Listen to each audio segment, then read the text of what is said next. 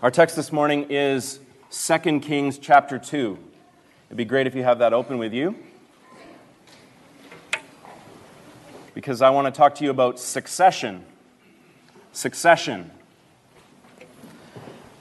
Succession is when one person takes over the office or the job of another person.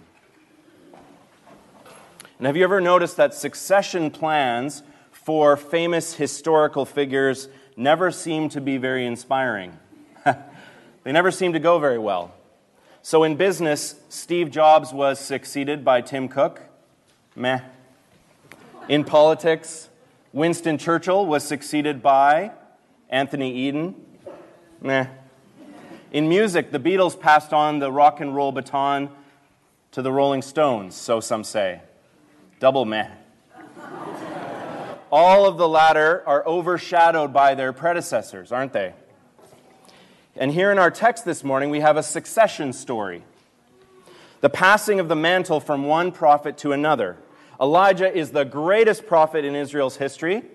So how will Elisha ever live up to those high expectations?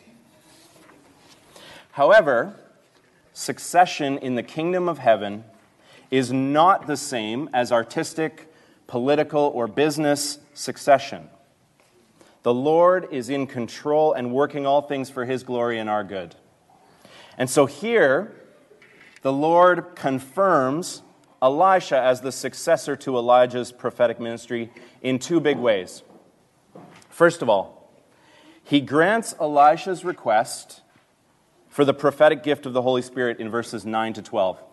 That's that question. He says, what would you like? And he says, I want a double portion of your Spirit. A double portion isn't twice as much Spirit. It's inheritance language. The firstborn son would receive a double portion. I want a full measure of the Holy Spirit, just like you had, Elijah.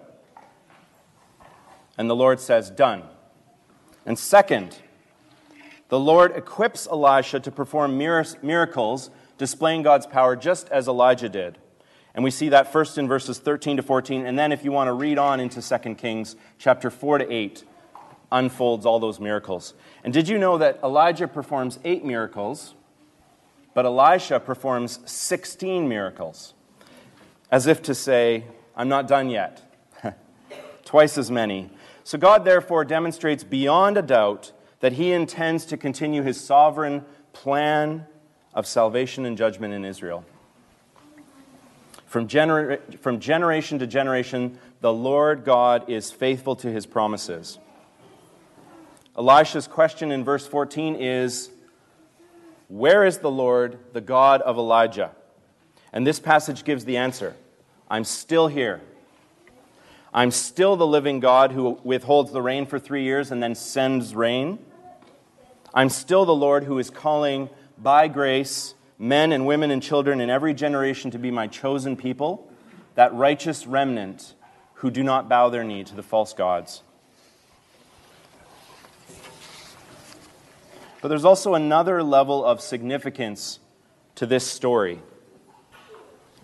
Perhaps you're still wondering why Elijah would get carried up to heaven in this whirlwind with a fiery chariot escort. Well, it's certainly not just for theatrics. It's not a retirement gift. It's not a sort of Rolex watch from his employer for 40 years of loyalty.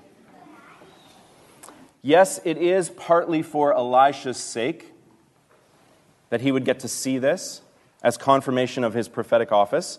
But even much more than that, it is for our sake. It is for your sake. And let me explain that. To understand what I mean, we need to step back from 2 Kings, and we need to, for a moment, look at Elijah's role as it unfolds in the rest of the Old Testament scriptures. Okay, so Elijah is a 9th century prophet. A 9th century over here. Sometime in the 5th century, the prophet Malachi wrote the last of the prophetic Old Testament books. And through Malachi, the Lord God encouraged His struggling people with an image of the great prophet Elijah. So listen to this from Malachi chapter 4. This is the Lord speaking. See, I will send the prophet Elijah to you before that great and dreadful day of the Lord comes. And he will turn the hearts of the parents to their children, and the hearts of the children to their parents. God says, get ready. Get ready. Someone like Elijah is coming soon. And he will come to continue an Elijah-like ministry of calling you to repentance and faith. And he's also coming, even bigger than that, he is coming to prepare the way for my Messiah, the rescuer you've been waiting for. So, what begins as a seed of anticipation in 2 Kings, it then gets watered by the prophet Malachi with the prophetic imagination, and then it finally bursts forth 400 years later when a new Israelite prophet bursts onto the scene. What's his name? His name is John the Baptist. And how do the New Testament gospel writers describe John? Listen to Luke writing in chapter 1, verse 17. And he, John, will go on before the Lord in the spirit and the power of Elijah, to turn the hearts of the parents to their children and the disobedient to the wisdom of the righteous, to make ready a people prepared for the Lord. And there's that Malachi language again. A people prepared for the Lord's Messiah, Jesus Christ. And for his entire adult life, John did exactly that. He faithfully called people to prepare for the greater one who was coming. Repent, he said, for the kingdom of God is at hand. I baptize you with water, but there is one coming who will baptize you with fire and with the Holy Spirit. And just like Elijah, John the Baptist wasn't afraid to stand up to power. And so Matthew 14 tells us how John called out King Herod for sleeping with his brother's wife, and how that, in the end, it cost him his head. So is this where the legacy of Elijah's ministry abruptly ends? Absolutely not. No. Listen to Jesus explaining the final and most significant fulfillment of Elijah's legacy, the fulfillment that young Peter already alluded to. Matthew 17, the disciples asked Jesus, "Why then do the teachers of the law say that Elijah must come first before the Messiah?" And Jesus replied, "To be sure, Elijah comes and will restore all things. But I tell you, Elijah has already come, and they did not recognize him, but have done to him everything they wished. In the same way, the Son of Man, Jesus, is going to suffer at their hands." And then the disciples understood he was talking to them about John the Baptist. This is very important. Jesus says that the final and most significant fulfillment of Elijah's ministry is through his suffering.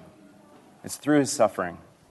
Throughout our entire series exploring the days of Elijah, we've repeatedly seen Elijah suffer for his faithfulness to God's word. Elijah suffered exile, loneliness, spiritual depression. Not to mention he feared for his life almost every day. Elijah urged Israel to repent, and yet his message was ultimately rejected. In the very same way, John the Baptist ministered in the desert on the fringes of society. He called Israel to repent and prepare for the kingdom of God, and yet his message was ultimately rejected by the religious and the political powers. He found himself depressed and alone in prison until he was finally executed. And Jesus says in the very same way as Elijah and as John the Baptist, he will also suffer at the hands of religious and political leaders.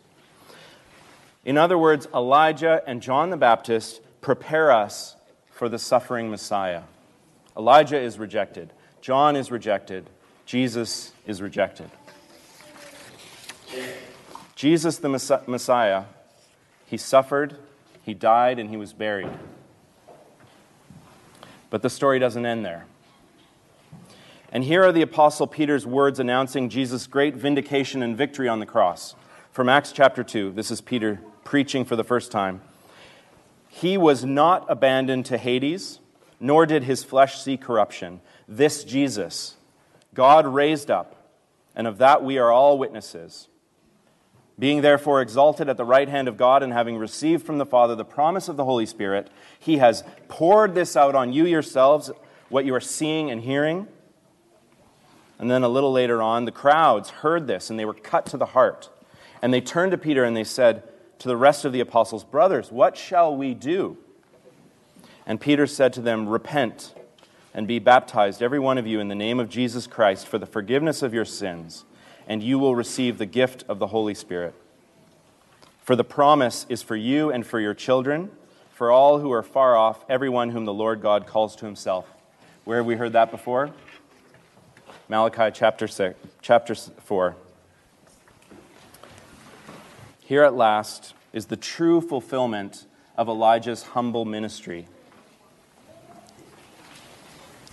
Well, succession is a messy business. In business, in the church, even in your families, it's a messy business. But God, the Father, the Son, and the Holy Spirit, He never retires.